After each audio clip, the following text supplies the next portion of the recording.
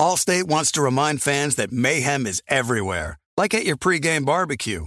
While you prep your meats, that grease trap you forgot to empty is prepping to smoke your porch, garage, and the car inside. And without the right home and auto insurance coverage, the cost to repair this could eat up your savings. So bundle home and auto with Allstate to save and get protected from mayhem like this. Bundled savings vary and are not available in every state. Coverage is subject to policy terms and conditions.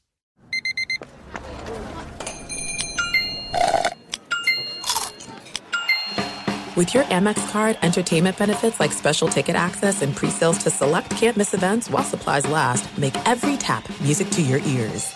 You know our trusted partner, TireRack.com, for their fast, free shipping, free road hazard protection, convenient installation options, and their great selection of best tires, like the highly consumer-rated Michelin Cross Climate 2. But did you know they sell other automotive products? Wheels, brakes, suspension, just to name a few. Go to TireRack.com/Colin. TireRack.com, the way tire buying should be. With the Wells Fargo Active Cash Credit Card, you can earn unlimited 2% cash rewards on purchases you want and purchases you need. That means you earn on what you want, like trying out that new workout class, and 2% cash rewards on what you need, like a foam roller for your sore muscles.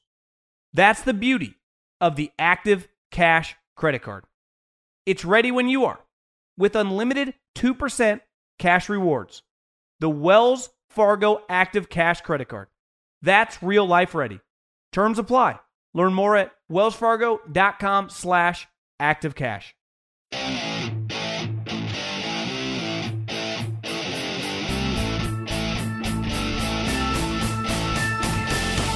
What is going on, everybody? It's me, John Middlecoff, 3 and Out Podcast, back at it again. Woo-wee! I'm recording this. There's some time left in the Monday Night Football game. It's unwatchable. I don't even know if I'm going to have a take for the game. I actually do have a take, but it's not necessarily about what happened on the field. We'll get into that in a second. Lot going on. Paying the right quarterbacks. Goff, Dak, Cousins. We'll dive into all that. Teddy Bridgewater is the ultimate contingency plan for the Saints. It's working out pretty well, despite social media just crushing them. The Patriots and the Bills. Game was pretty kind of a throwback to like the mid-'80s, a physical defensive game. Brady struggled a little bit. I mean, the entire Patriot offense struggled, but Patriots just do what they do. They win. And then Matt Patricia, just borderline inexcusable with his timeouts at the end of the game. Some thoughts there. And then I'll just kind of dive around. I was thinking to myself, I sat around literally all day Saturday and Sunday. I mean, I barely moved. Ordered food a couple times. Went to get food once. My physical activity for a 48-hour stretch was borderline embarrassing. Now, granted, I got to watch the games. I got to speak to the people. And I can't give my good takes if I don't watch the game. So I had to put in the time. Part of it, I was a little hungover. I went to Cal ASU. It was just a football frenzy. Started Friday night, started at Cal ASU, went to the game. Cal quarterback got knocked out. ASU Herm got a big win. And then I just consumed football, basically sun up till sundown. And still, up till Monday, watching this Monday Night Football game. And I'll just go over to everything I saw, and then we end all the podcasts. Middlecoff Mailbag, at John Middlecoff is my Instagram handle, same as my Twitter handle. The DMs are always wide open. Slide right in, and I'll answer your question here. I don't have much to say about the Monday Night Football game. I really don't. The Bengals are terrible. Mason Rudolph looked a little more comfortable at home, clearly, than he did last week against the 49ers. I guess we'll learn more about this. Kind of a big game this upcoming week, Steelers-Ravens. You know, I mean, can the Ravens, who I thought were good, kind of got their butt kicked the last 2 weeks. Are they good? I don't know. Lamar Jackson back to earth. Can the Steelers make a little run here? You know, they can win some games at home. About to find out. But I'm pretty disappointed in this. Like, I've come to a breaking point with this Monday night broadcast. And, you know, certain things in life you just expect. I went to pick up some food earlier today at In-N-Out, actually like an hour ago. And when you go pick up food, just like when you go to the grocery store, you just assume the food's going to be clean, it's going to be healthy, in the sense of you're not going to get food poisoning or anything, and 99.999% of the time you don't. But we just become accustomed. You don't even think twice about it. You just go order food and you eat it, right? You just get on an airplane, you just think everything's going to be fine. Occasional plane crashes, but 99.999% of the time, the plane's cool. You just become accustomed to it. Well, part of big broadcasts, you just think they're going to give, like the network is going to give you high effort, right? You get Fox threw their hat in the ring on Thursday Night Football. Well, what happens? You get Troy Aikman and Joe Buck. NBC, the biggest game of the night, right? It's the highest rated game. You get Al Michaels and Chris Collinsworth. Even CBS, afternoon game of the day. You get Tony Romo and Jim Nantz. They're all big. They feel big. The broadcast crew feels big. You got guys that have been, like Buck's been doing it forever. Aikman's a superstar. You get Al Michaels, who's probably the most famous play-by-play guy ever. Collinsworth. Some people don't like him. I don't mind him. Obviously, Nantz and Romo are kind of the star-studded new group, even though Nantz has been doing it forever, but Tony's throwing his hat in the ring as this up-and-coming superstar. And he's got some media juice because he played in the Safeway Open. If he would have made the cut, he would have got the day off. But you get what I'm saying. Like, we expect big-time, like Major League Baseball playoffs are about to start. You know who's going to call them? You know who's going to call the games? Bob Costas, Joe Buck. You know, they don't roll out some random announcer from, like, Cincinnati, right? When the NBA playoffs happen, who calls the games? I don't know, Marv Albert? Kevin Harlan? Mike Breen? Like, we get the star crew. How do I watch this Monday Night Crew? And listen, I talk for a living. I attempted to do play-by-play one time in college. It's impossible. My partner on my other podcast, Guy Haberman, he does Pac-12 games, he's done Golden State Warriors games, done Oakland A's game. It's really hard. He's really good. You know, it's difficult. I have nothing but admiration for how good he's able to be at it. Just like all these other young guys, from Joe Davis, who's a star, to Dave Fleming in my area that can do them all. It's a difficult job to do. So I'm not even pretending that I could do it. Just like I have no aspiration, and I would never even want to do it, to be an analyst. That's really hard too. You see, because the majority of analysts over the years, there's a lot more crappy ones than there are good ones. I think we can all agree on that in all sports. But the crew that this Monday night that ESPN's rolling out is officially an embarrassment. It's unwatchable. Joe Tessitore approaches all these games like it's Game 7 of the Super Bowl. Like, bro, it's Monday Night Football. It's the NFL. Let the game breathe and just call the game. Not everything is the miracle on ice. Take a deep breath. And when I was at Fresno State in a GA, Joe Tessitore used to call the WAC games. And he approached it with a fervor and an enthusiasm, as Jim Harbaugh would say, unknown to mankind. And it was cool. It'd be Fresno State, Boise State. Nevada, Boise State. You know, Boise, New Mexico. And he approached it like a Super Bowl. And everyone in the WAC conference appreciated it. The NFL's the NFL. The game speaks for itself. You know, just let the game play. And Booger McFarland, he was at the SEC Network, immersed in it, because he's from the South, right? Went to LSU. I liked him on the SEC Network. But when you're not paying attention to the NFL, living, breathing, and sleeping it, I know when I worked in the NFL, I remember like a year in thinking, this is overwhelming. There is so much stuff going on, so many players in this league, so many coaches in this league. It is hard to keep a grasp on it. That's such a huge advantage, guys like Andy Reid, Tom Coughlin, Sean Payton, obviously Belichick, that have been in the league for years. Every single player that's come through the league, they've evaluated. Every single coach they've coached against. There's a huge advantage to just experience around the league, separate from playing, like thinking about it from a bird's eye view.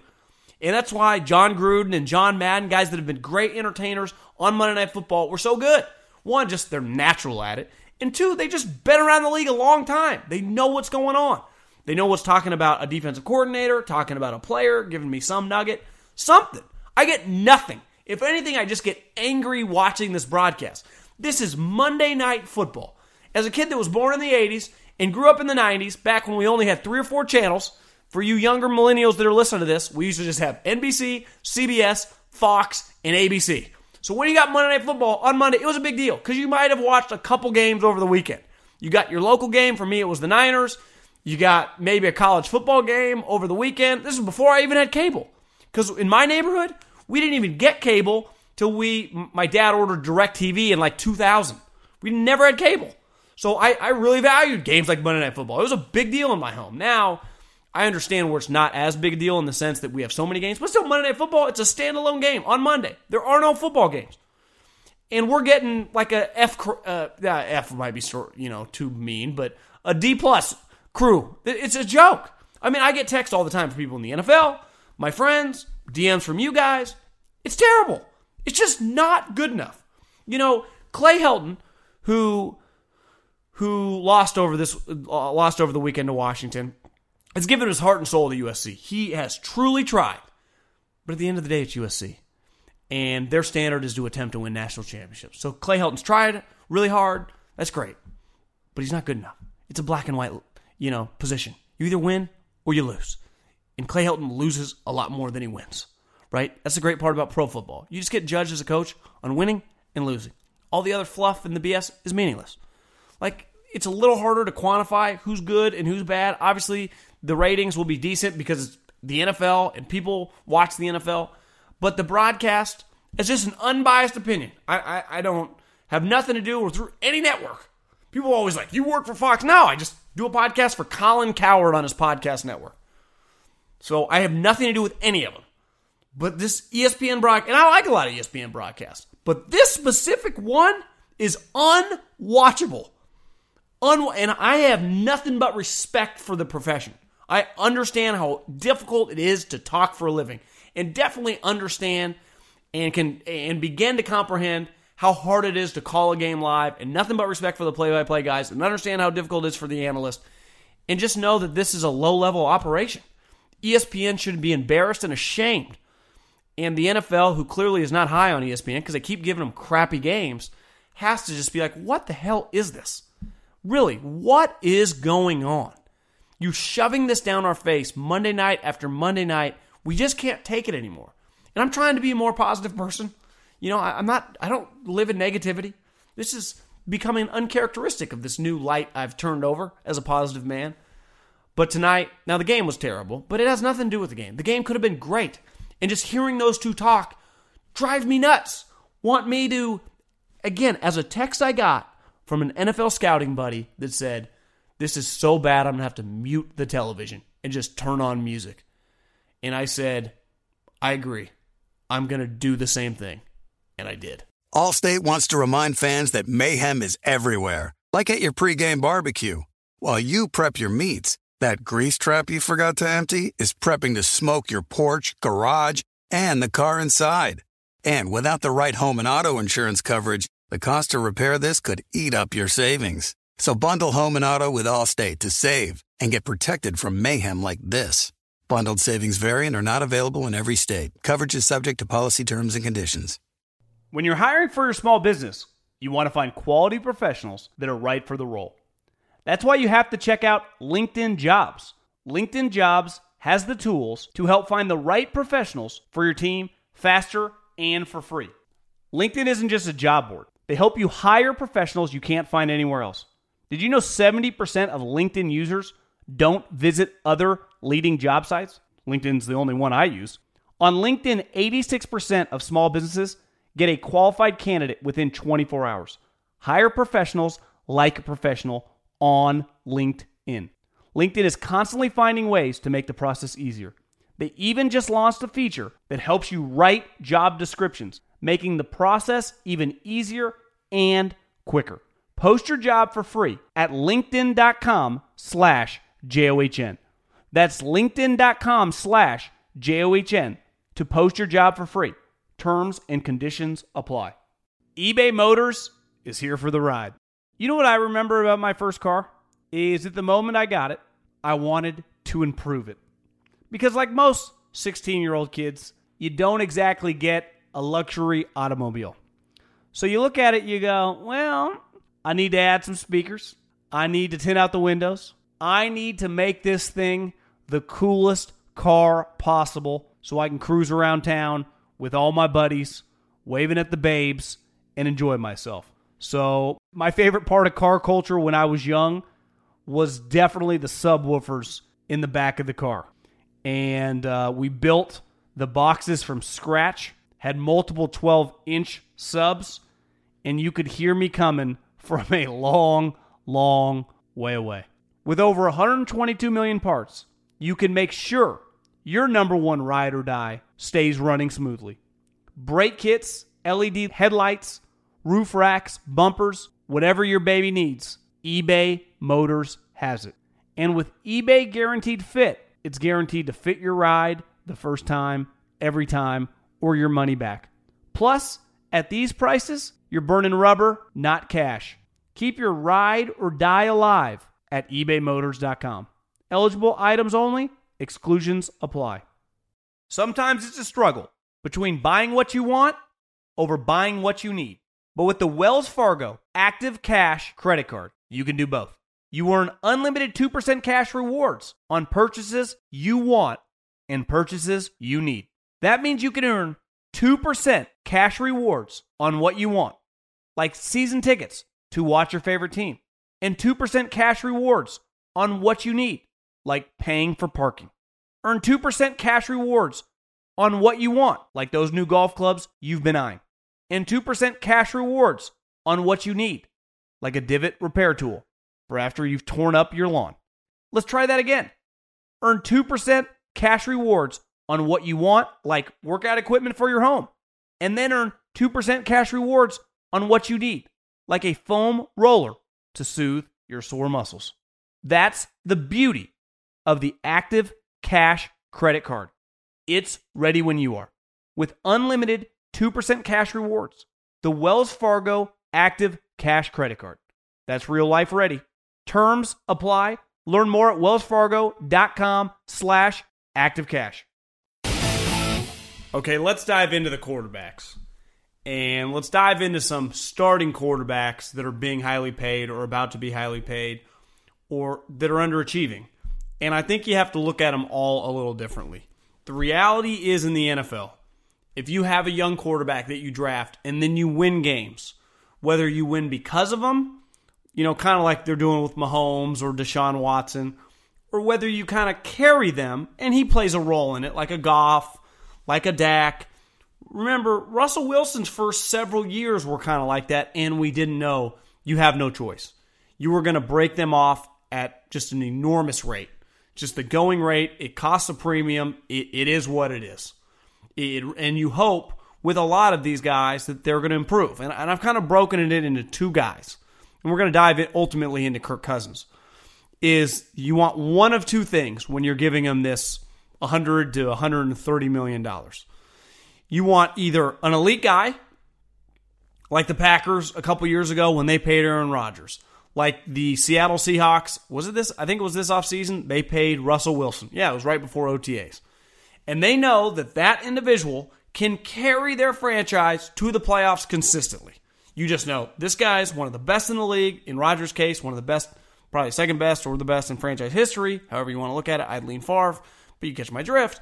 And you just don't even really hesitate that much doing it. Now, it costs a lot, and your margin for error as they get older is a little smaller, but it just is what it is. Like, I got the Warriors right down the street. They didn't even flinch giving Steph Curry $200 million. Now, there are a lot of other players in the league getting $200 million, and they don't feel quite as good. But just like Matt Ryan got $100 million. Giving Matt Ryan $100 million and giving Aaron Rodgers $100 million feels a little different. Same with Russell Wilson. Those two run circles around Matty Ice. And as you see the outcome of it, it proves week in, week out. And then there's the other level of guys that you go who can be really good. And I would put, whenever Mahomes gets paid, he's one of the unique younger guys that's probably going to have a resume like after 4 seasons that's just stupid. You're like, well, this guy's won 2 MVPs. Hell, by the end of this year, might have won a Super Bowl. It will be the easiest contract you'll ever do. But most of the young guys are Carson Wentz. There's a lot of unknown because he's been hurt. Jared Goff, Dak Prescott. You're like, how much is the team's really good? How much is him? I've always argued Carson Wentz, his upside is so high that it's easier to do. I think you struggle more with guys like Dak and Goff, though when you have them in the building, you feel really good about it. You're like, this guy's a great guy. I'm about to invest $110 million guaranteed. I trust the human. I like being around him. I know if we build it around him correctly, it's going to be right. Now, the thing is, like Carson Wentz, he can elevate you. He can carry you. Like Russell Wilson, like Rodgers, like we're seeing a little bit with Mahomes. They still have a really good team. But they can put you on their back and carry you to the promised land. And when I say the promised land, I'm not talking Super Bowl. I'm just talking get you into the playoffs, and then anything can happen. And I trust those guys in big games to have the talent to win. That doesn't mean you're always going to win. Brady doesn't win every single year. But they're going to give you a chance. And then there's this group of players like Dak, Goff, and even Jimmy Garoppolo, and I think Derek Carr a couple years ago, I think my voice just cracked, where you go, these guys are good, they're really talented, but you're not quite, and you like them a lot, you love them in the building, you like their study habits, but you're not quite sure how much is them, right? It's like, well, is it the teammates? Is it them? But you really don't have a choice. So you kind of put your, all your eggs in a basket. Well, if it's like Jared Goff, who we're seeing struggle a little bit, one of their big issues is Todd Gurley's not the same. And they made an enormous investment in Goff, but they also made a very, very strong investment in Todd Gurley. And if they would have not paid Todd Gurley, they would have a lot more money to mess with other positions. They also paid Brandon Cooks a premium. I'm not sure Brandon Cooks is a premium player. Despite being traded for first-round picks back-to-back years, is he a double-digit million, $10+ million a year guy? Not for me. So they've invested poorly. Now, the Cowboys are a good example of Dak's going to get a stupid amount of money. He's a little like Jared Goff that needs good players around him. At this stage, I think hopefully you envision both guys one day taking a Russell Wilson jump. Now, I'm not saying that either guy will be as good as Russell, but improve so much over the next several years that they'll be able to carry a team midway through their second contract. You go, Dax, the difference between the Cowboys and the Rams is the Cowboys have not signed a Todd Gurley type deal. All the players they've signed are sweet. Jalen Smith, badass. Zeke, badass. All their offensive line, badasses. They haven't really missed. And Amari Cooper, a little like a better version of Brandon Cooks, also traded for a first-round pick. You're like, is he a true one? I think he's really good. The way I would describe Amari is an elite number 2. In a perfect world, I'd want a number 1. But I can be an excellent team with just 2 Amari Coopers, right? But I can't just have, he's not Julio, he's not Hopkins, and then you can have a big drop-off. They're going to need Michael Gallup to be really good. So I think that becomes a little question, how much do I invest in Amari Cooper?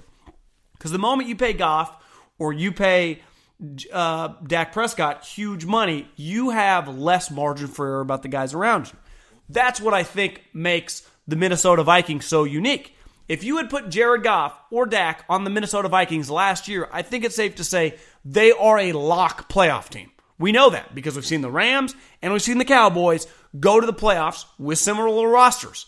Now, I don't know if those guys ever, once the rosters gets worse, in time, as you have less money, they can carry you. I don't know that. But I know when you give them a top flight roster, they're worth it. So we have the elite guys, which are the Rodgers, the Russell Wilsons, Peyton in his prime, right? We know who those guys are.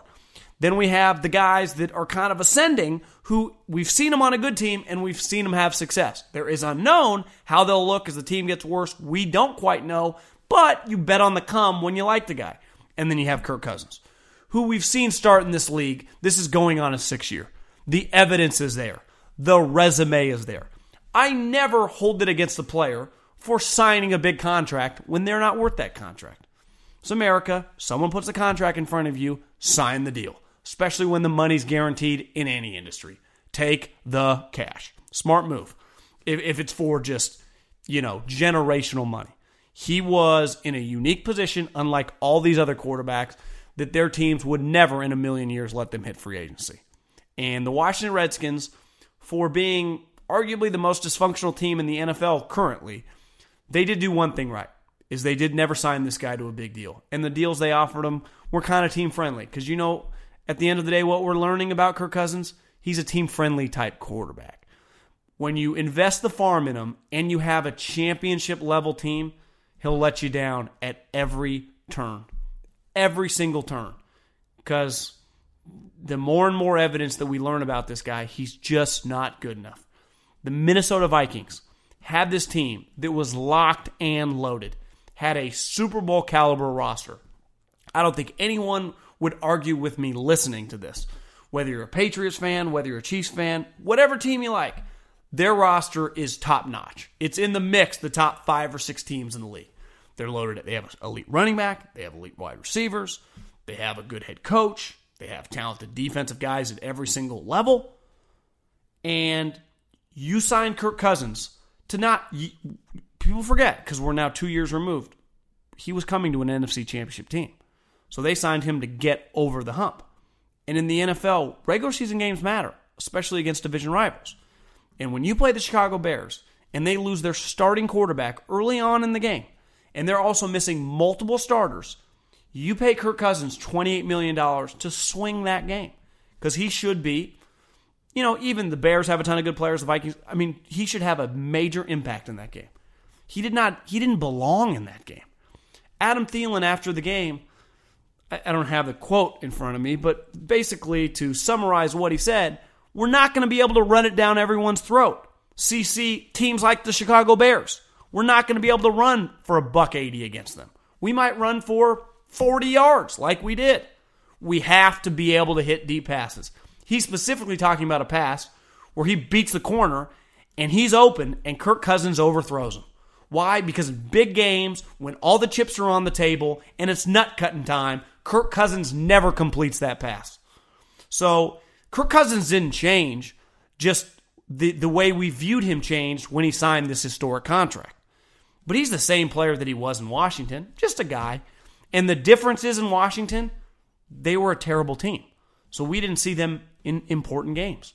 Well, what happens when he comes to the Vikings? Every game they play, specifically against the Packers and the Bears, is going to be magnified. Because we view those in the National Football League as playoff games in the regular season. Because they dictate who's going to go out of that division. It's pretty clear the NFC North's really good. The Lions, hell, we'll get to them and Matt Patricia a little later, are not bad. The Bears' defense is dominant. Packers, pretty damn good team. Kirk Cousins was supposed to be the guy to get them over the hump. And anytime a quarterback ever just hits free agency when he's between the ages of 28 and 32 in this modern-day NFL, that should be the biggest red flag you should possibly have. In a league where teams are starved for quarterbacks, specifically good ones, top 15, top 12 guys. Because if you have a top 12 guy and you build a good team, Cowboys, Rams, you're going to be in the mix. Everyone's crushing Jared Goff. Rams are 3-1. They'll win 10, 11 games at the end of the year. And Jared Goff, is he a $110 million quarterback? I've said over and over, I didn't like that number. I like probably more in the mid-80s. But it is what it is. It's the going rate for these guys. The teams, it's the one position where the player and his agent and his camp have some leverage, and they took care of him. But I do know if Jared Goff's just a round good player, do you think the Minnesota Vikings wouldn't rather have Jared Goff? I'll promise you this, he's going to hit Adam Thielen more times than not, because we have seen him in those positions the last couple years with Sean McVay, with the talented team, and he's hit those guys. Kirk Cousins can't hit those guys. He gives Minnesota no chance. And I've been someone that was banging the drum that I thought Minnesota was really good. I thought if Cousins could just play under control, how are they not going to win 10-plus games and be in the playoffs? I don't feel that way anymore. He can't beat good teams. He has no chance against good defenses. Well, who has good defenses? He's got to play. I don't even have their schedule in front of me right now, but I do know for a fact they play the Packers and they play the Bears 4 times. Are we looking at 4 L's right there? The Packers already beat them. The Bears already beat them. Why aren't those two teams going to beat them again? I think the Minnesota Vikings are in major trouble. The problem is, it's not like, in business, it's a sunk cost, move on. You can't really. This is your quarterback. You're just kind of all in on this guy. The ship's going to go down with him leading it.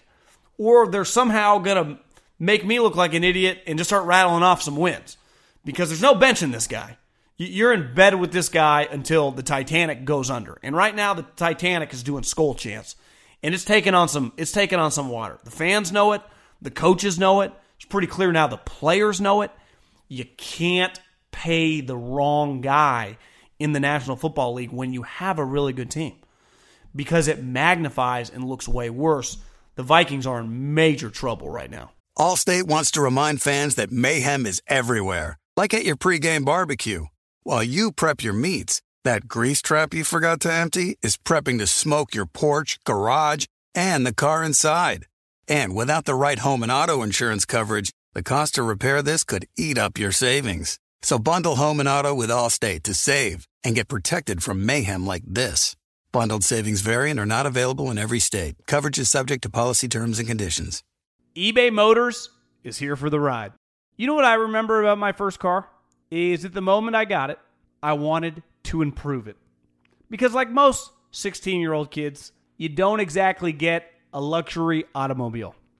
So you look at it, you go, well, I need to add some speakers. I need to tint out the windows. I need to make this thing the coolest car possible so I can cruise around town with all my buddies, waving at the babes, and enjoy myself. So my favorite part of car culture when I was young was definitely the subwoofers in the back of the car. And we built the boxes from scratch, had multiple 12-inch subs, and you could hear me coming from a long, long way away. With over 122 million parts, you can make sure your number one ride or die stays running smoothly. Brake kits, LED headlights, roof racks, bumpers, whatever your baby needs, eBay Motors has it. And with eBay Guaranteed Fit, it's guaranteed to fit your ride the first time, every time, or your money back. Plus, at these prices, you're burning rubber, not cash. Keep your ride or die alive at ebaymotors.com. Eligible items only. Exclusions apply. Sometimes it's a struggle between buying what you want over buying what you need. But with the Wells Fargo Active Cash Credit Card, you can do both. You earn unlimited 2% cash rewards on purchases you want and purchases you need. That means you can earn 2% cash rewards on what you want, like season tickets to watch your favorite team, and 2% cash rewards on what you need, like paying for parking. Earn 2% cash rewards on what you want, like those new golf clubs you've been eyeing, and 2% cash rewards on what you need, like a divot repair tool for after you've torn up your lawn. Let's try that again. Earn 2% cash rewards on what you want, like workout equipment for your home, and then earn 2% cash rewards on what you need, like a foam roller to soothe your sore muscles. That's the beauty of the Active Cash Credit Card. It's ready when you are. With unlimited 2% cash rewards, the Wells Fargo Active Cash Credit Card. That's real life ready. Terms apply. Learn more at wellsfargo.com/activecash. There are some things that are too good to keep a secret. Like how your Amex Platinum card helps you have the perfect trip. I'd like to check into the Centurion Lounge.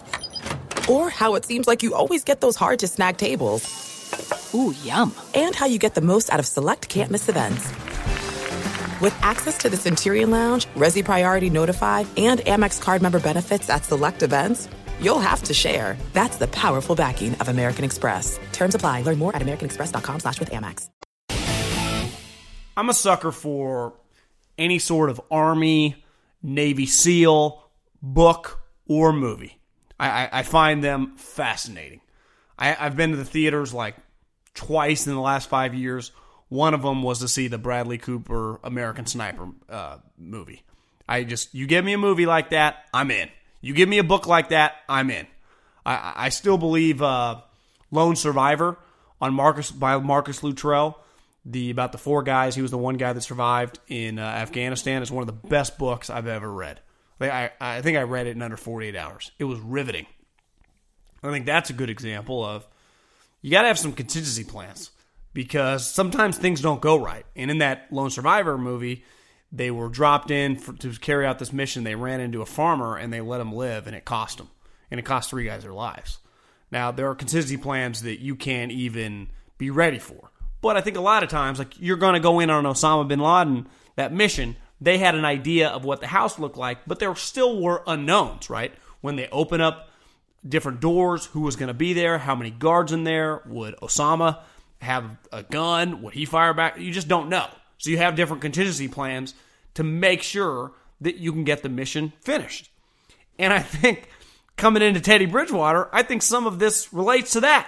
Part of paying a backup quarterback $7 million when you have a Super Bowl level team is to have a contingency plan. Now, if Drew Brees goes out for the season, you're probably screwed. But if you do get into a situation where he messes up his thumb and he's going to miss 3, 4, 5, 6 games, can you win 4 out of 6 of them and just keep the ship above water? Because look how many teams in the NFL do not have a contingency plan and their starter goes down and they're screwed. If Matt Ryan went down, now the Falcons stink, and Matt Schaub had to play, they could not win a game. We've seen several times Aaron Rodgers' backup go down. They were done. They were done, right? A couple years ago, who had a contingency plan? The Eagles. They had this guy named Nick Foles. That was the best case scenario. They won a Super Bowl. But even if they hadn't won the Super Bowl, if they just would have lost in that first round of the playoffs, like, he was good enough to compete. That's really all you can ask for, is your backup quarterback is a contingency plan. And I got a lot of people tweeting at me, Middlecoff, you get the same result for $600,000 from a rookie or second-year guy.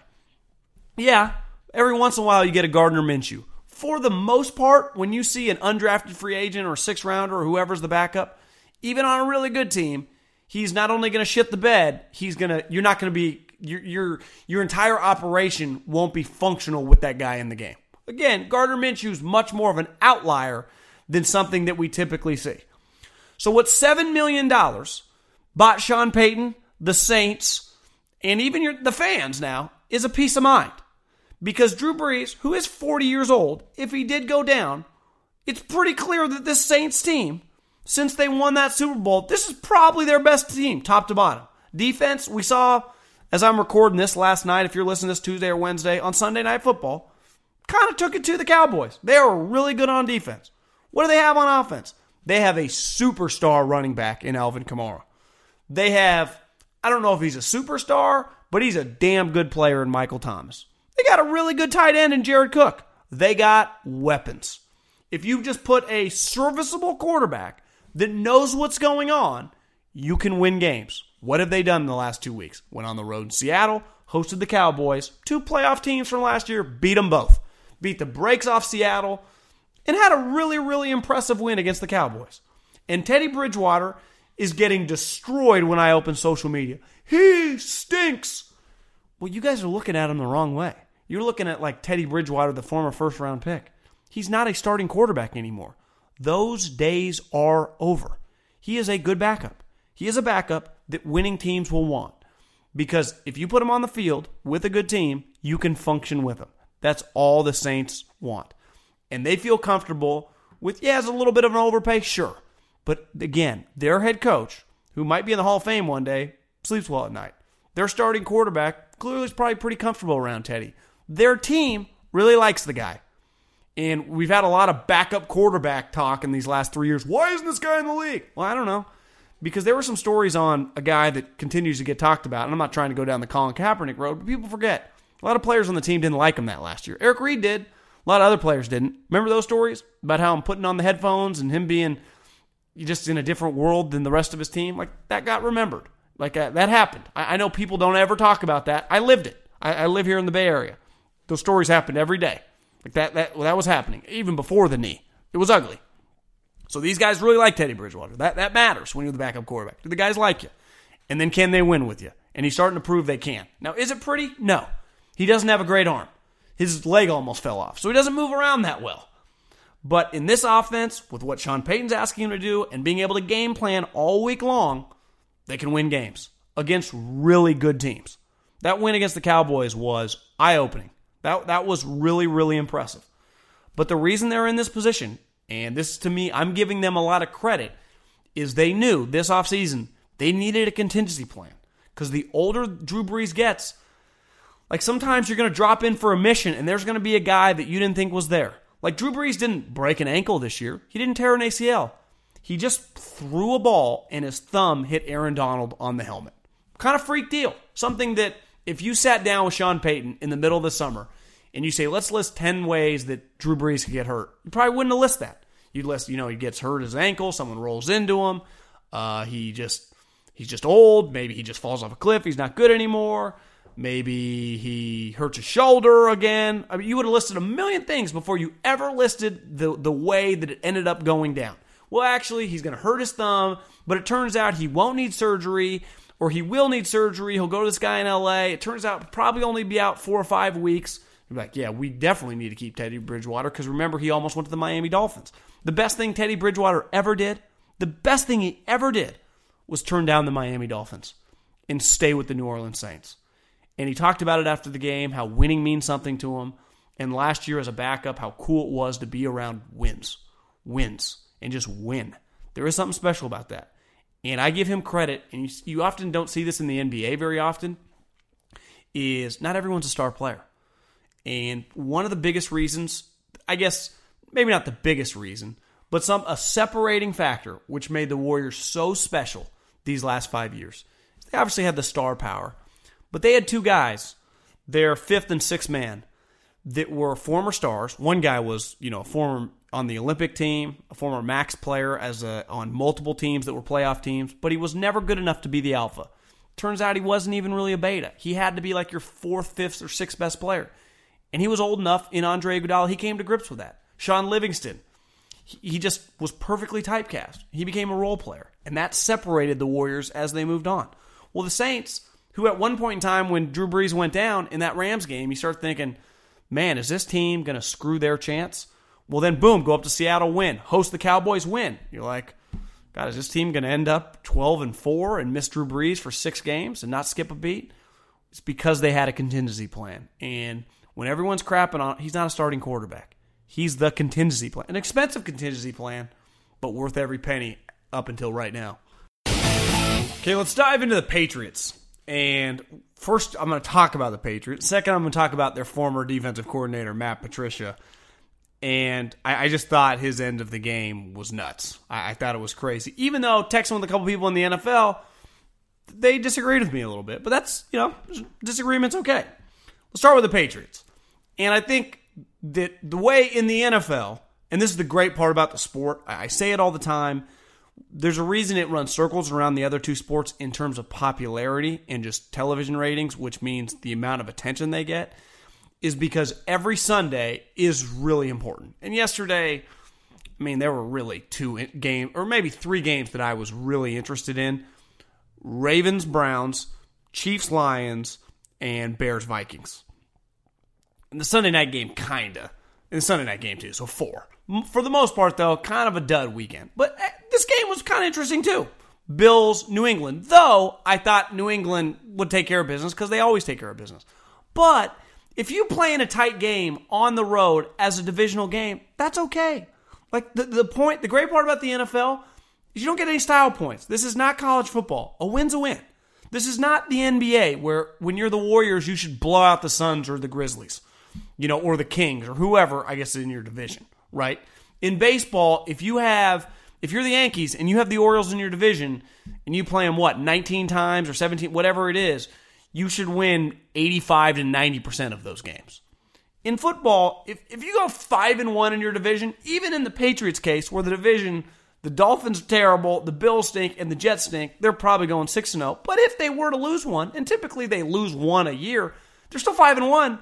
So if they win, that's 6 games.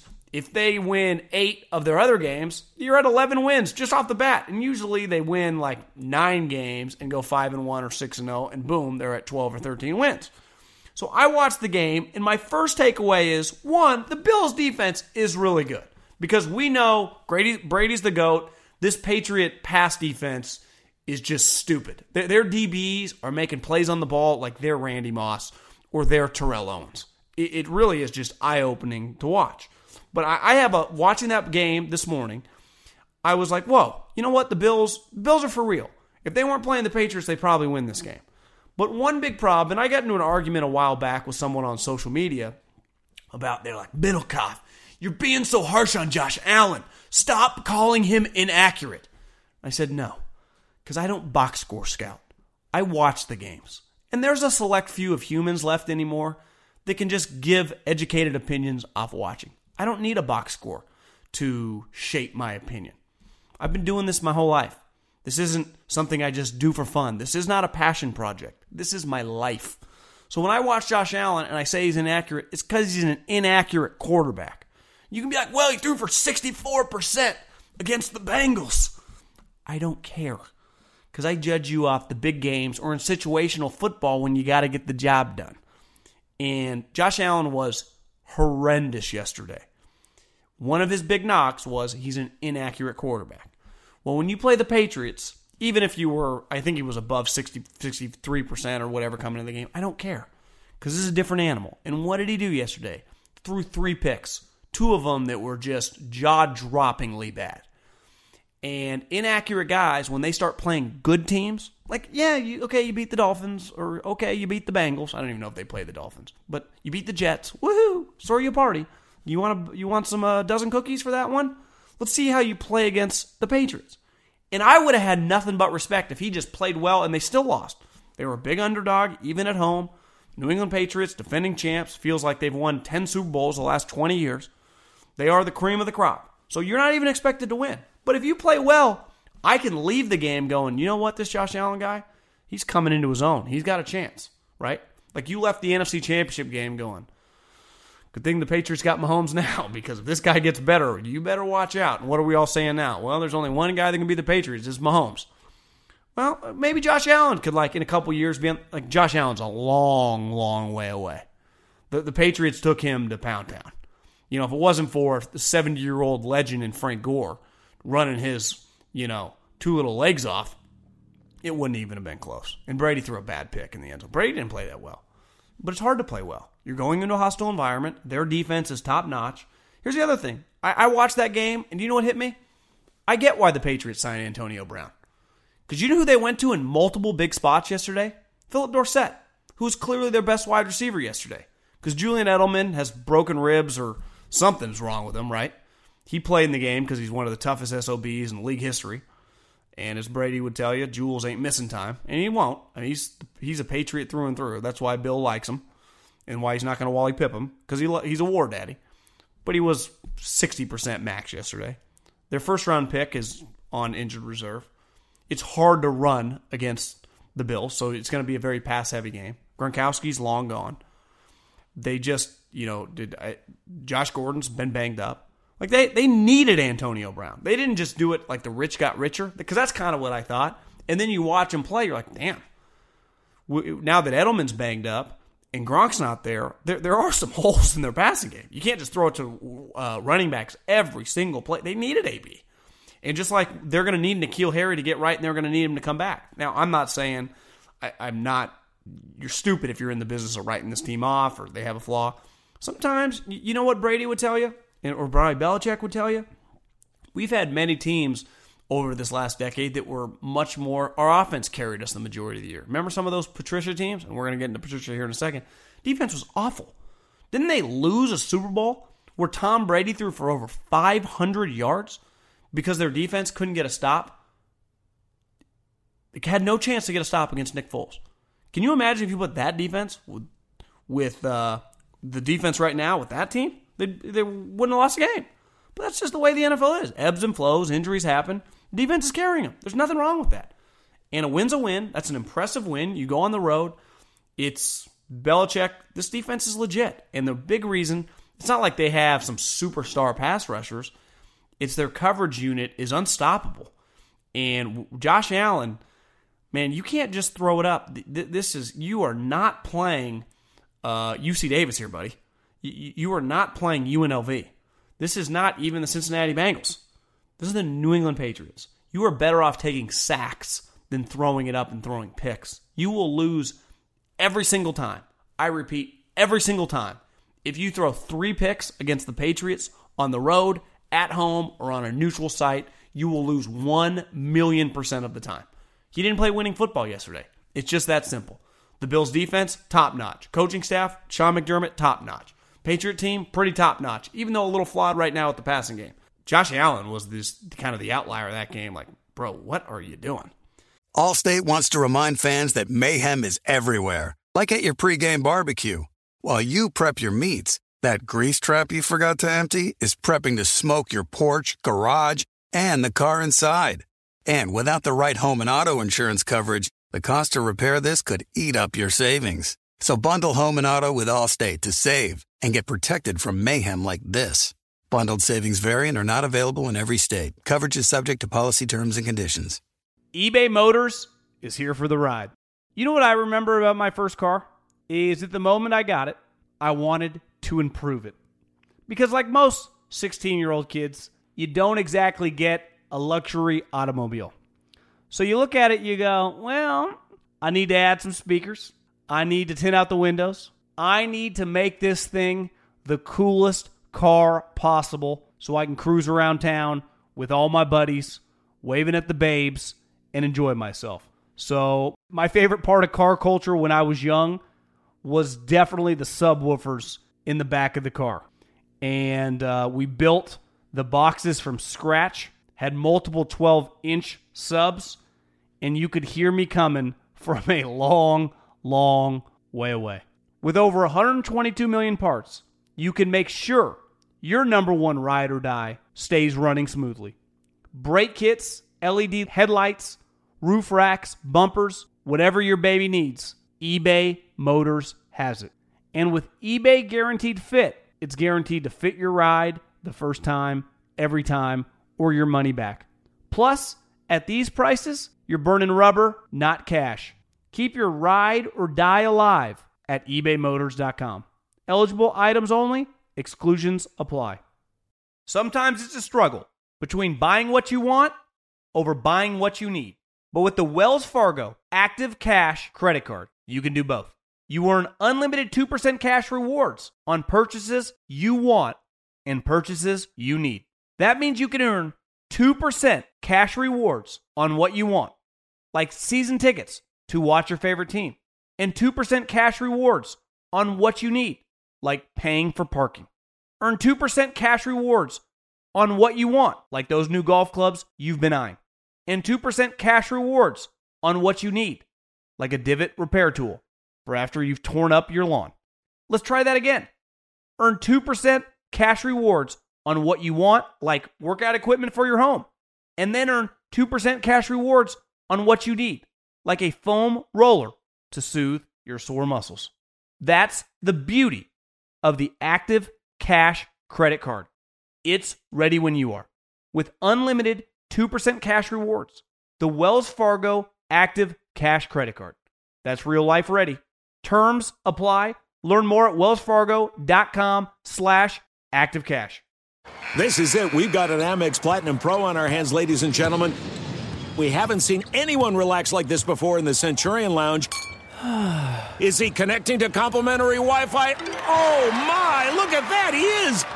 And you will not believe where he's going next. The Amex dedicated card member entrance for the win! Unbelievable! When you get travel perks with Amex Platinum, you're part of the action. That's the powerful backing of American Express. Terms apply. Learn more at americanexpress.com/withAmex. And then Matt Patricia. I texted a couple people in the league, and they thought that I was being a little harsh. But my takeaway is, just because you're a smart guy doesn't mean you do smart things, right? Not saying that Matt Patricia's a bad coach. Belichick believed in this guy for a long period of time, though the majority of the time he was a defensive coordinator. Their defense is nowhere near as good as it's been the last couple of years. But I'll say this, watching the Detroit Lions this year, they look well coached. They look talented. Their offense is good. Matt Stafford's playing well. Kerryon Johnson, the running back they have from Auburn's playing well. They have a bunch of offensive weapons. Hawkinson's a really good player, even though he got a concussion yesterday. Their defense has been solid. I'm impressed. But they were in a position to win the game yesterday, or have a legitimate chance to win the game. They took the lead late. Mahomes got the ball back, down 3 points. Down 3 points with a couple minutes left. Drives them down to the field. The Chiefs have one timeout. Here's the sequence. They get a first down to the 3-yard line with 30 seconds left. The Detroit Lions have 3 timeouts. The Chiefs have 1 timeout. Meaning, if you're at the 3-yard line, this is not college, so the clock does not stop on a first down. Mahomes has to run up. They were at the 13-yard line. You could run the ball right there, but if you're forced to use a timeout, you would need to be a little careful and then just take end zone shots from there on out, because you have to make sure you're only down 3, your kicker gets an opportunity to kick it. The Lions call a timeout. And if you want to tell me the defense is gassed, whatever, okay, call the timeout. There's 30 seconds left. You might as well just let them score on the next play then and have 2 timeouts, getting the ball back, but you'd be down 4. It'd still be really difficult.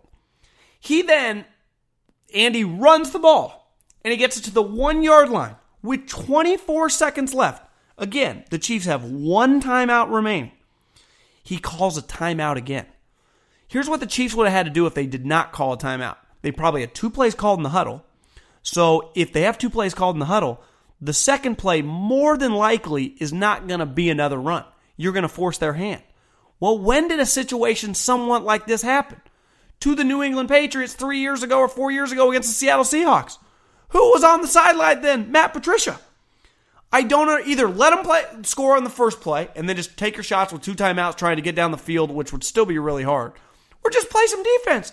I get your guys are gassed, but you might as well take a shot where you're kind of forcing their hand to pass the ball. You know they're only going to be able to run it once with calling back-to-back timeouts. Again, for this rocket scientist, if Matt Patricia took the Wonderlic score, he'd probably score a perfect 50 out of 50. The guy's really, really intellectually bright.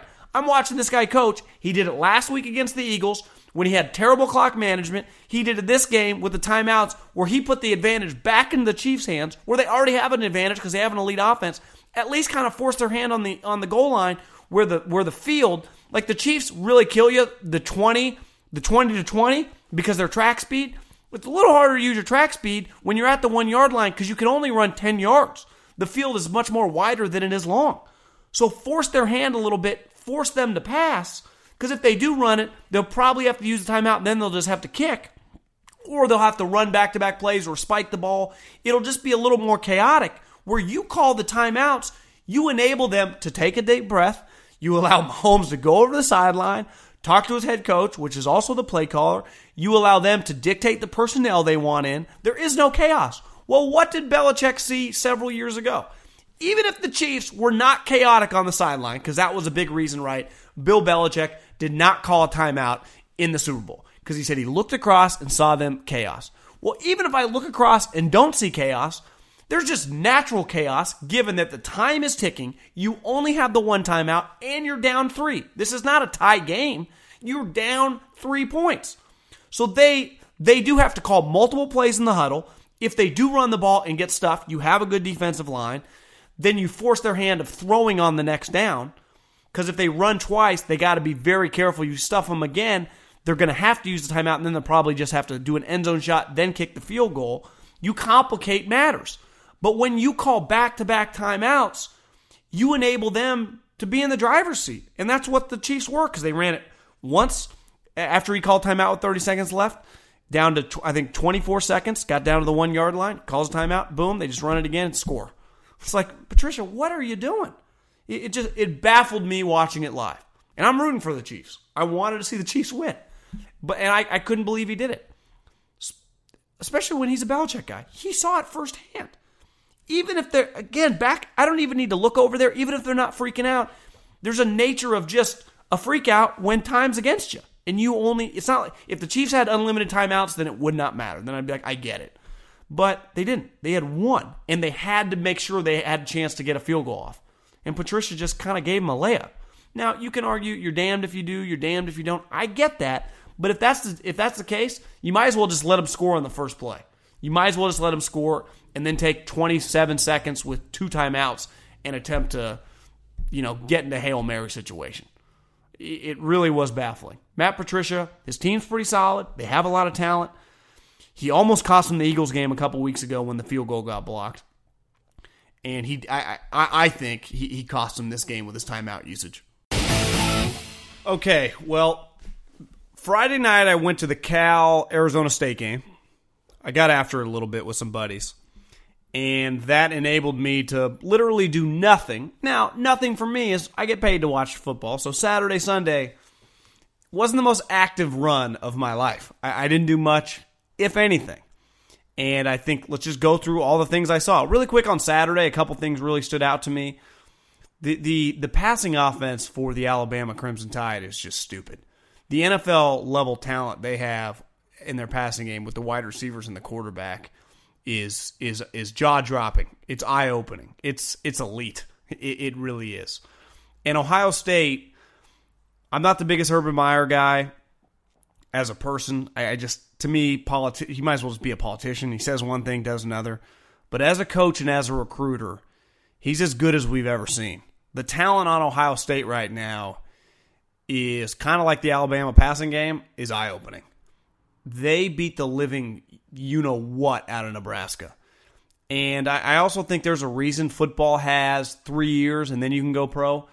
Because I watched a lot of Adrian Martinez, the Nebraska quarterback, coming out of high school. He's a Fresno guy.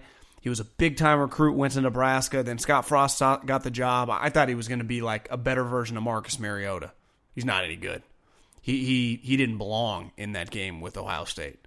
Justin Fields, the blue chipper, ran circles around him. That's what an NFL guy looks like. Adrian Martinez, and that's why we see so many busts in the NBA. It's hard to determine how good a guy's going to be at 18 years old. I mean, I do this for a living. I love watching this crap, and I thought, God, this guy's going to be awesome. And he's just not. I thought the same thing about JT Daniels that went to USC. Clay Helton's done. Like, it's over. You know, it's inevitable now. Now, I get a lot of questions. Who's going to be the next coach at USC? I don't know. But it's cash money for him. He's just riding out this season. They're going to lose more games. They're not very good. They're just not very good. And it's sad to see that USC's fallen. I've said this before and I'll say it again. I think Chip's stealing right now from UCLA. They lost to Arizona, but I don't even think he tries. He's so stubborn in his offense. He doesn't like recruiting. I do respect Clay. I think he's trying. He recruits his ass off. I mean, he attempts to land players. Yeah, I think he spends the night in his office. He's given everything he has. Now, at the highest level of any business, sometimes the best you have just is not good enough. And I think that's the case with Clay Helton. It's just not good enough. But I do respect his effort, unlike Chip, who's mailing it in, who's 1-4 and who's not going to make a bowl game in back-to-back years at UCLA. The guy's not at Cal Poly here. You know, he's not at Nevada. He's at UCLA. He lost to Arizona. That's a bad loss. Washington, I think right now, Washington and Utah are the clear two best teams out west. Oklahoma, Lincoln Riley's a stud. He made it, what I just watched, 10 minutes of Oklahoma, he made Jalen Hurts look like Aaron Rodgers. Guy's a god. I mean, Oklahoma, there are 6 or 7 teams. This is the first time in a while where some really, really good teams, it's going to be tournament on the field with Penn State, with Georgia, with LSU, with Bama, with Auburn, with Clemson, with Ohio State, maybe Wisconsin. There are going to be some really good teams that get left out of this playoffs. I think there are 8 to 9 teams that could win the national championship. I'd go Bama, in no particular order, Bama, Clemson, Ohio State, Auburn, who looks awesome, LSU, Georgia, Oklahoma. That's 7.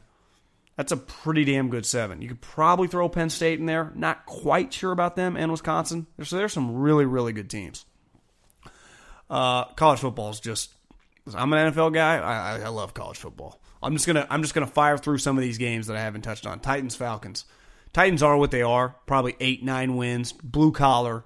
Win a couple games. Lose a couple games. Be right around 500. Solid operation. Mariota kind of holds them back. Falcons are a disaster. An absolute dumpster fire. I don't know if you've seen that video that went viral of the fan screaming at the players. Of course, some of the media people are like, this is over the line. BS. That's what the fans are saying. That's what everyone in the media was tweeting. This guy's just speaking real words. Falcons are an embarrassment.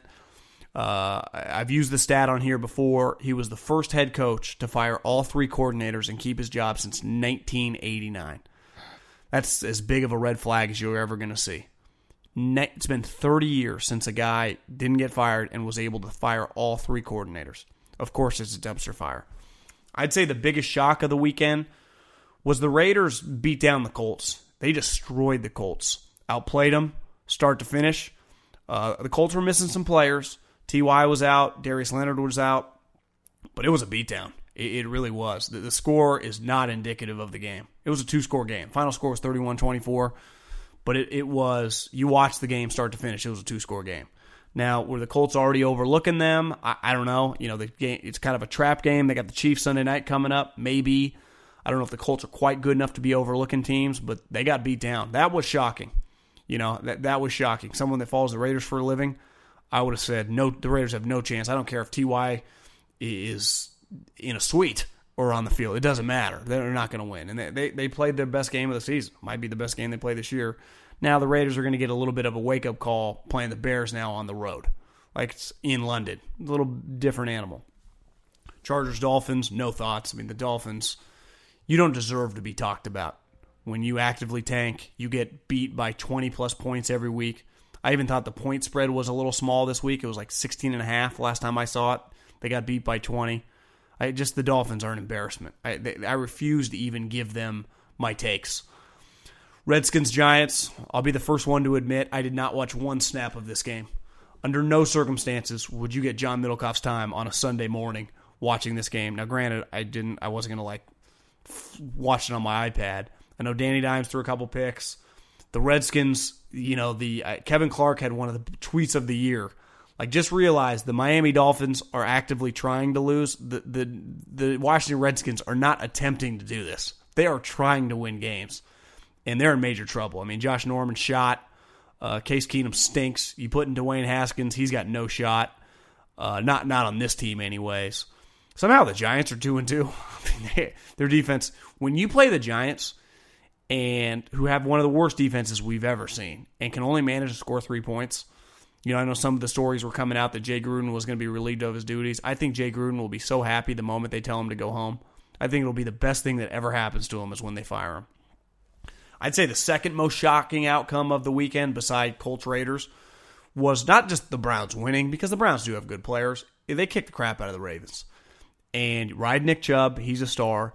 Baker was much more under control. Every time I've watched the Browns, Steve Wilks has done a really good job. We saw 2 head coaches get fired last year, and then they become defensive coordinators, Steve Wilks and Vance Joseph. Vance Joseph has no shot. The Arizona Cardinals' defense is awful. Steve Wilks' defense is pretty good. They tackle well in space. They've been impressive. Run the ball, play defense. That's kind of the formula. Listen, I'm rooting for this guy. I root for high-character players, even if I don't like them. But Lamar Jackson's come back to earth. And Lamar Jackson was not good in that game. You just missing open guys. Just kind of the knock on him coming out. It's one thing to lose divisional opponent on the road. It's another thing to kind of get worked. And it was 40-25, and the Ravens scored 15 points in the fourth quarter. So kind of like last week against the Chiefs, the score is not indicative of the game. This was pretty kind of shocking. Kyle Allen's now 2-0. It's something we need to keep an eye on. Ron Rivera ain't going down easy. And this is why Cam sucking was such a big deal. This is not 3 or 4 years ago. This team has weapons. McCaffrey is probably right up there with Alvin Kamara and Zeke as the best 3 running backs in the NFL. DJ Moore's a stud. Greg Olsen can still play. Samuel's a good player. Luke Kuechly's still making plays. Rivera and his coaching staff are solid. But to score 10 points against the Panthers at home, I know there was the clip of Deshaun Watson staying after and working with the quarterback coach. I like Deshaun Watson. To me, that's a little too for social media type move. But, it is what it is. It's what kids do these days. But, come on, man. Texans are just kind of a weird team. I don't really know what to make of them. The Texans and Panthers are both 2-2, but I don't know. I don't even know what to say about those two teams. Are the Panthers really going to keep winning with their backup quarterback? Are the Texans really going to lose to teams led by Kyle Allen?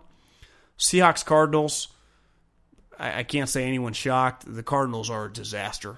They're lucky they tied that opening week because I don't see how they're going to win many games. Their quarterback, to me, is the least of their worries.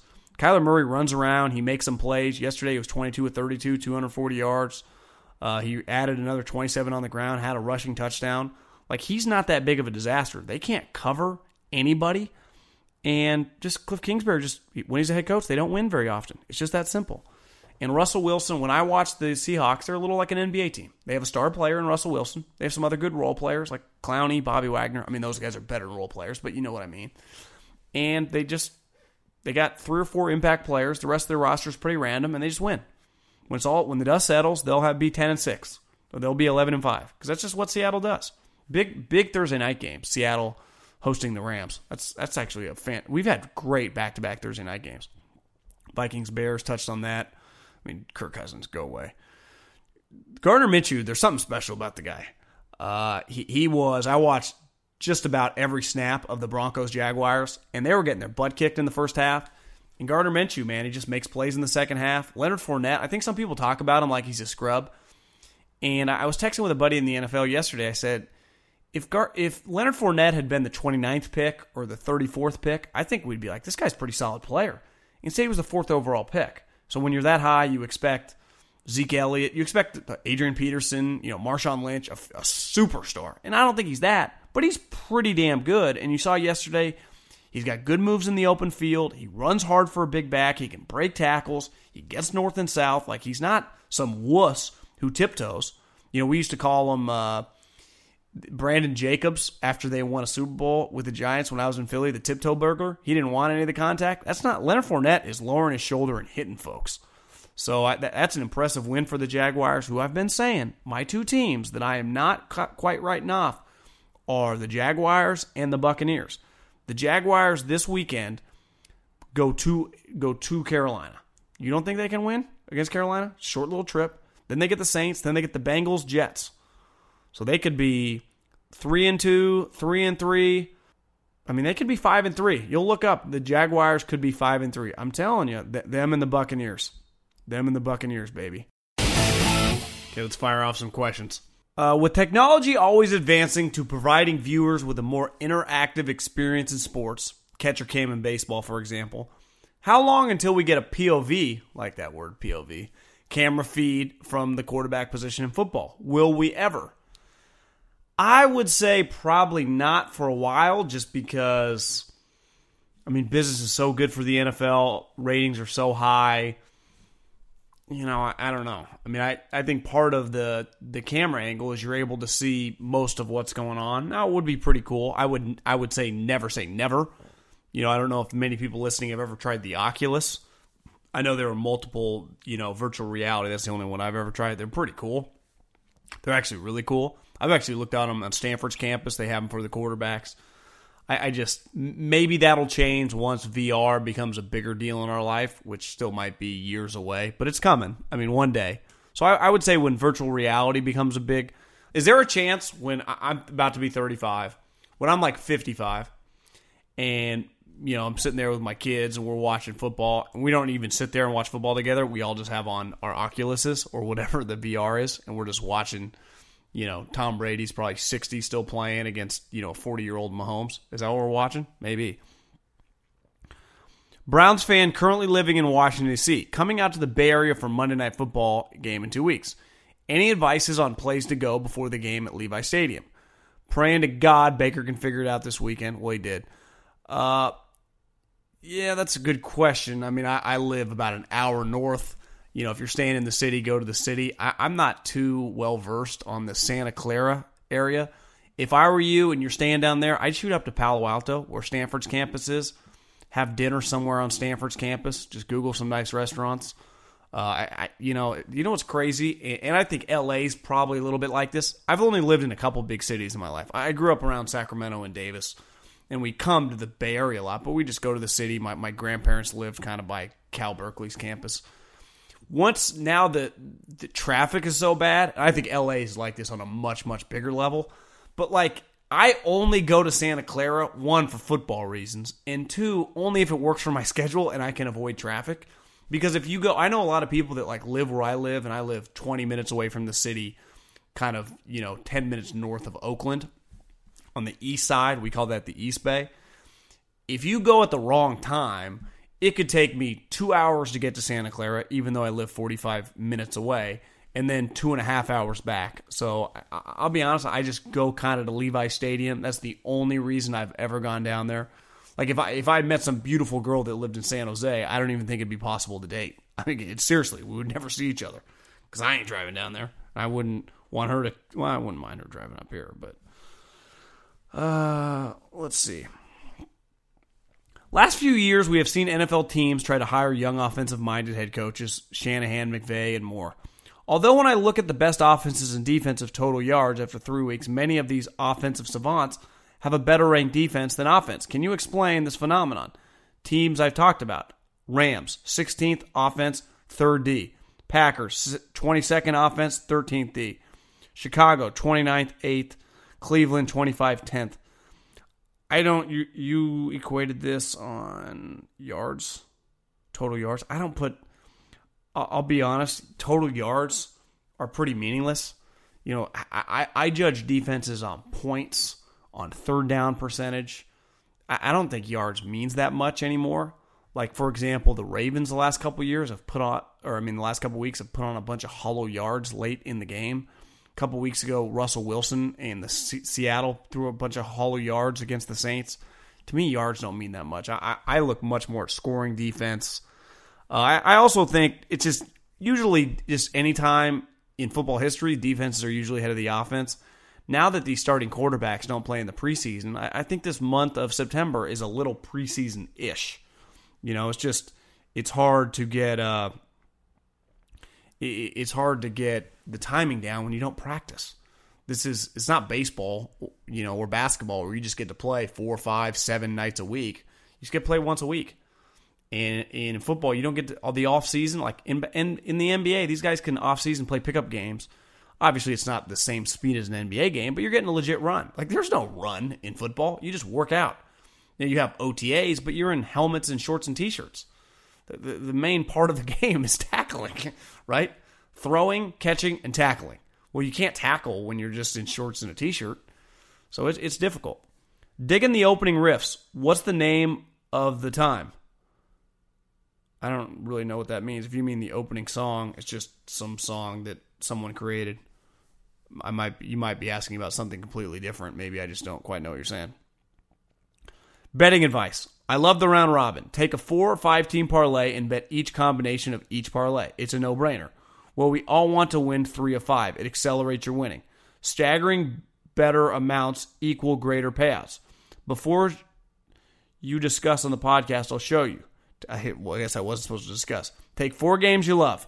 $50 straight up on all 4 lines. Then round robin. 30 on the 2-game parlays, 20 on the 3-game parlays, and 20 on the 4-game parlays. Sounds fascinating. It might be a little over my head. I don't even think I just followed that. I'm not even sure what that meant. But did you just figure out Vegas? I might have to read that again because it just sounded like you just figured out Vegas. The problem with parlays is I've hit maybe 5 big ones in my life, and I've lost, like most people, thousands. Then it seems a lot easier than it actually is. Why hasn't Shaq Barrett gotten any love yet?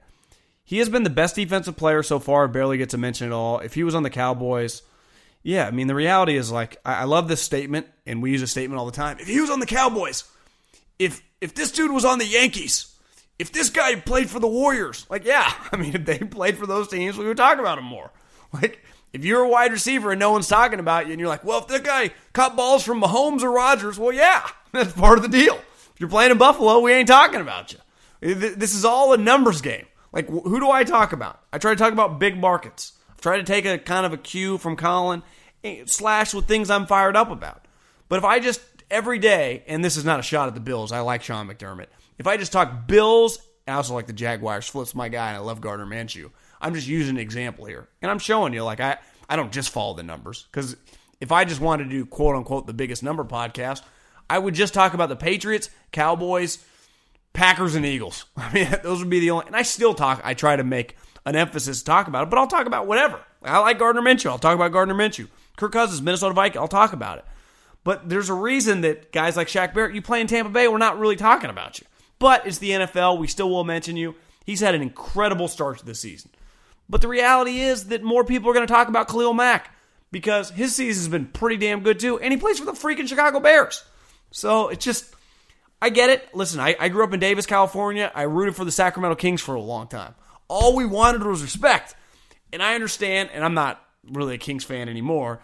I actually like the Warriors now more. But I get why, people talk about the Lakers more. I even get now, looking back, when Tim Donaghy, who I read his book, is actually a great read from Philly. I spent a lot of time at that Marriott where he got arrested in and used to meet with the mob. I get why the NBA, because it used to be piss everyone off in Sacramento. Why would the NBA want the Lakers? It just drove all of us nuts. And now that I do this for a living, of course I know why the NBA wanted the Lakers. I would too. I'd want Shaq and Kobe in the finals. I might have rigged the deal as well if I was David Stern. I don't blame them. Though they claimed it was a rogue official, I'm going to claim BS on that, but I understand it. We talk about the big markets because this is all a numbers game. And there are more people in the big markets. So if you talk about the 49ers and the Cowboys and the Eagles, more people are going to listen than if you talk about the Arizona Cardinals, the Tampa Bay Buccaneers, and the Jacksonville Jaguars. It's just simple mathematics. That doesn't mean I don't like talking about a lot of those teams, because I do. I watch all teams in all sports, but I've grown to like Alabama and Ohio State. They're just better. I've grown to like and be interested when the Cowboys are good, because when they are good, they are more interesting just because more people care. But if Shaq Barrett keeps playing like this, regardless of how many people talk about Tampa Bay every day, he will win the Defensive Player of the Year if he ends with like 25 sacks. I promise you that. He will get his recognition. Why don't broadcasts show more of the announcer-player entrances? Usually super high energy and cool to watch. I think it's just a time crunch. you only have so much time. And the reason that broadcasts were able to watch them, right, is because of advertisements. So they have to get advertisers in. That's the way they pay for everything. You know, a lot of these broadcasters ain't making $50,000 here, so you got to pay these guys a lot of money. What's up, John? Big fan. And I have a Big 12 question for you. Why are the defenses in general so sloppy and not filled with equal talent compared to the team's offenses? Is it because most teams have offensive-minded guys? Riley, Gundy, Campbell being the first to come to mind? Thanks a bunch. That's a good question. I've had Drew Hill, who's in charge of Oklahoma's recruiting, on here before. I don't even know if we ask him that question. I think I've talked with him before about it and just read a lot about the Big 12. I think you're starting to see this in the NFL. You build your personnel to who you're going to play. So if you're in the NFL, you do kind of try to focus on who you have to beat in your division. Now, for like the Patriots, I don't know. They're just focused on the playoffs. Like, are they really waking up, sleeping about the Jets and the Dolphins? But you try to focus on, like, if Von Miller's in your division and Melvin Ingram's in your division and Frank Clark's in your division, you got to get tackles. So Gruden got some tackles, right? In college football, if you're in the Big 12, they're all running spread offenses. So you can't have a bunch of two-down Mikes and a bunch of nose tackles. You need to get smaller, quicker guys to cover and play sideline to sideline. And I think the NFL has been similar to that. Look at a lot of the defensive players that have been drafted non-DBs these last couple of years. The linebackers are smaller and quicker, a lot more just speed pass rushers. The game's changed. If you were playing Alabama and you were at Oklahoma, let's say Oklahoma moved to the SEC, and they put them in the SEC West. Them and this hypothetical, them and Ole Miss switch spots. Well, Ole Miss would have to change the way they recruited on defense differently than if they were playing Oklahoma State, Iowa State, Kansas State, Texas. I think you just build it in college football to who you're going to play.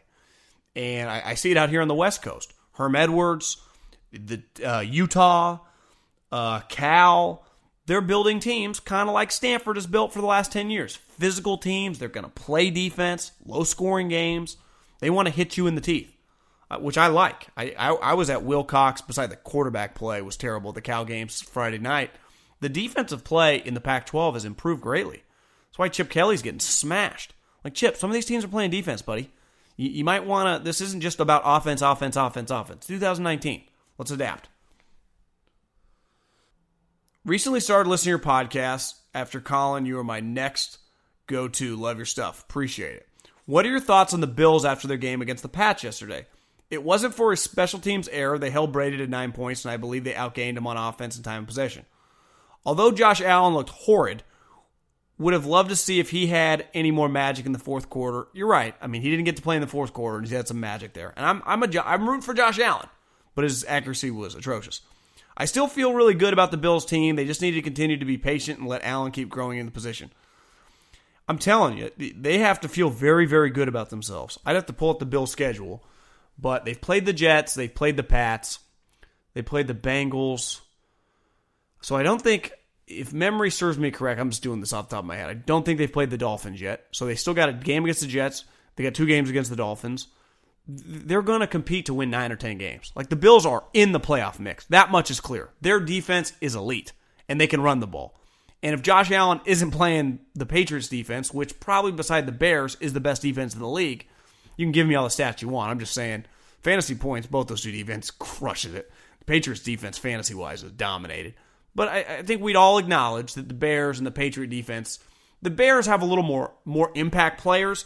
The Patriots just play so well as a unit. It's like, how are they doing this? But they do it as a group. I think that, I think the Bills can win. I think worst case scenario, win 9 games. If Josh Allen can play better against better teams beside the Patriots and just win a couple games, like, he can't turn the ball over. You can't play playoff level teams in these low scoring affairs, which the Bills are going to play in. The Bills aren't going to play in these Kansas City Chiefs, Tampa Bay Buccaneers, LA Rams, 35 plus shootouts, where, if their defense just gets a couple stops, they're going to win 40-24. They aren't going to play in any of those games. They're going to play much more like the Bears. But the Bears have some more offensive weapons. But when the Bears get screwed is when Mitch turns it over. If he does not turn it over, they are tough to beat. If the Bills do not turn it over, they are tough to beat. But you can't have a quarterback turning the football over. You just can't. Player empowerment is a form of capitalism. Still disagree with it? Question mark? Yeah, I mean, I don't mind if players get paid in college, their likeness. But I also think Gavin Newsom and LeBron James making a big deal about this. Like, I live in the state of California.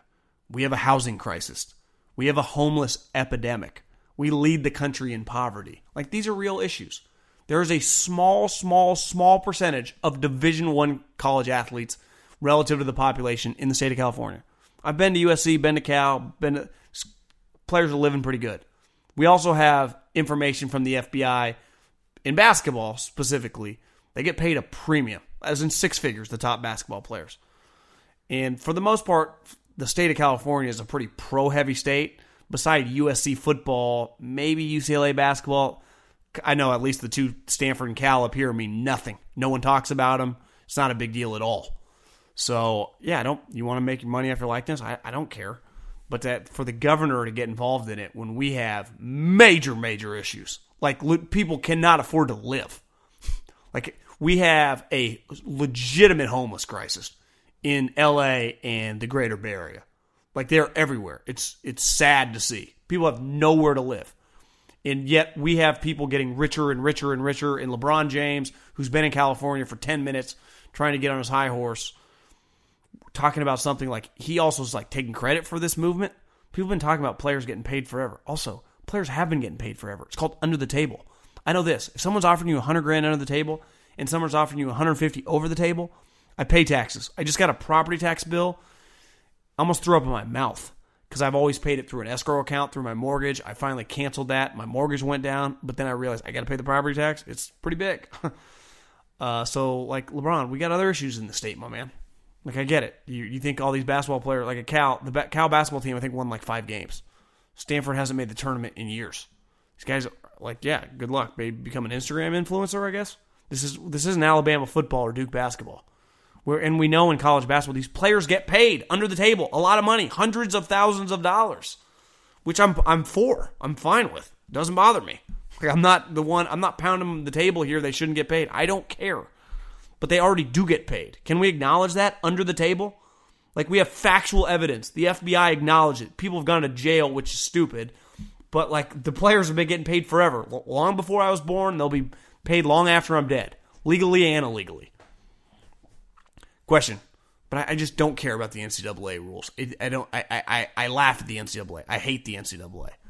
I also think overreacting. Also, this law in California doesn't go into effect till 2023. California's to think that they'll figure this thing out is laughable. We figure nothing out beside how to make money in business. That's what we're good at around here. And collecting our taxes. Question. People talk about John Elway's failures at the quarterback position. When I look at the team overall, I don't really see much talent except for 2 or 3 positions. If Fangio can't get this defense to dominate, I feel like it probably doesn't have much talent overall outside of maybe 3 players. Is it just the quarterback position or actually many positions that Elway has drafted poorly? Well, they had a devastating loss today in Bradley Chubb. I mean, losing him to a torn ACL is... If I was a Bronco fan, I'd cry. Now, you'd cry anyway because you're 0-4, but that's probably your second best player beside Von Miller. I would cry. You could argue it might be your best player now that Von's a little older. That sucks. The Broncos are in shambles. They're 0-4, and they're not just like an 0-4 like the Redskins or the Dolphins where you're like, they just suck. I mean, they've been in now 3 of the 4 games. It's like, oh, they're right in it. Hell, they should have beat the Bears game. They were up in the Jaguars game, and they just can't win, man. They just cannot win. And I don't know if it's all Flacco, even though Flacco threw a terrible pick in that Jags game at the end of the first half, which led to some easy points. Like you said, the defense, if Fangio can't get the defense playing, I mean, Leonard Fournette had 225 yards on the ground. Leonard Fournette. I like Leonard Fournette, and I'm more higher on Leonard Fournette than most people, but 225 yards? This is the NFL. When you're at home and you're the Denver Broncos, you should never have a 200-yard rusher. That's inexcusable. So, yeah, Broncos are in shambles. Is John Elway safe? I just some internet rumors, like the Reddits and just the internet streets, the Twitter streets, it feels like he's kind of on shake your ground with every day that passes. What if they win 2 or 3 games? Are they going to draft a quarterback? Is Drew Lock the guy? I don't know. Time will tell. Appreciate everyone listening. 3 and Out Podcast. Share with your friends. Adios, my people.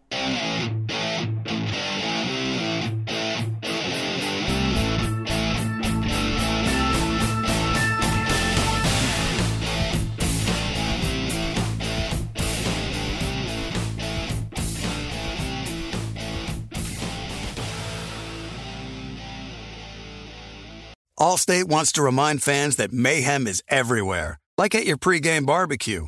While you prep your meats, that grease trap you forgot to empty is prepping to smoke your porch, garage, and the car inside.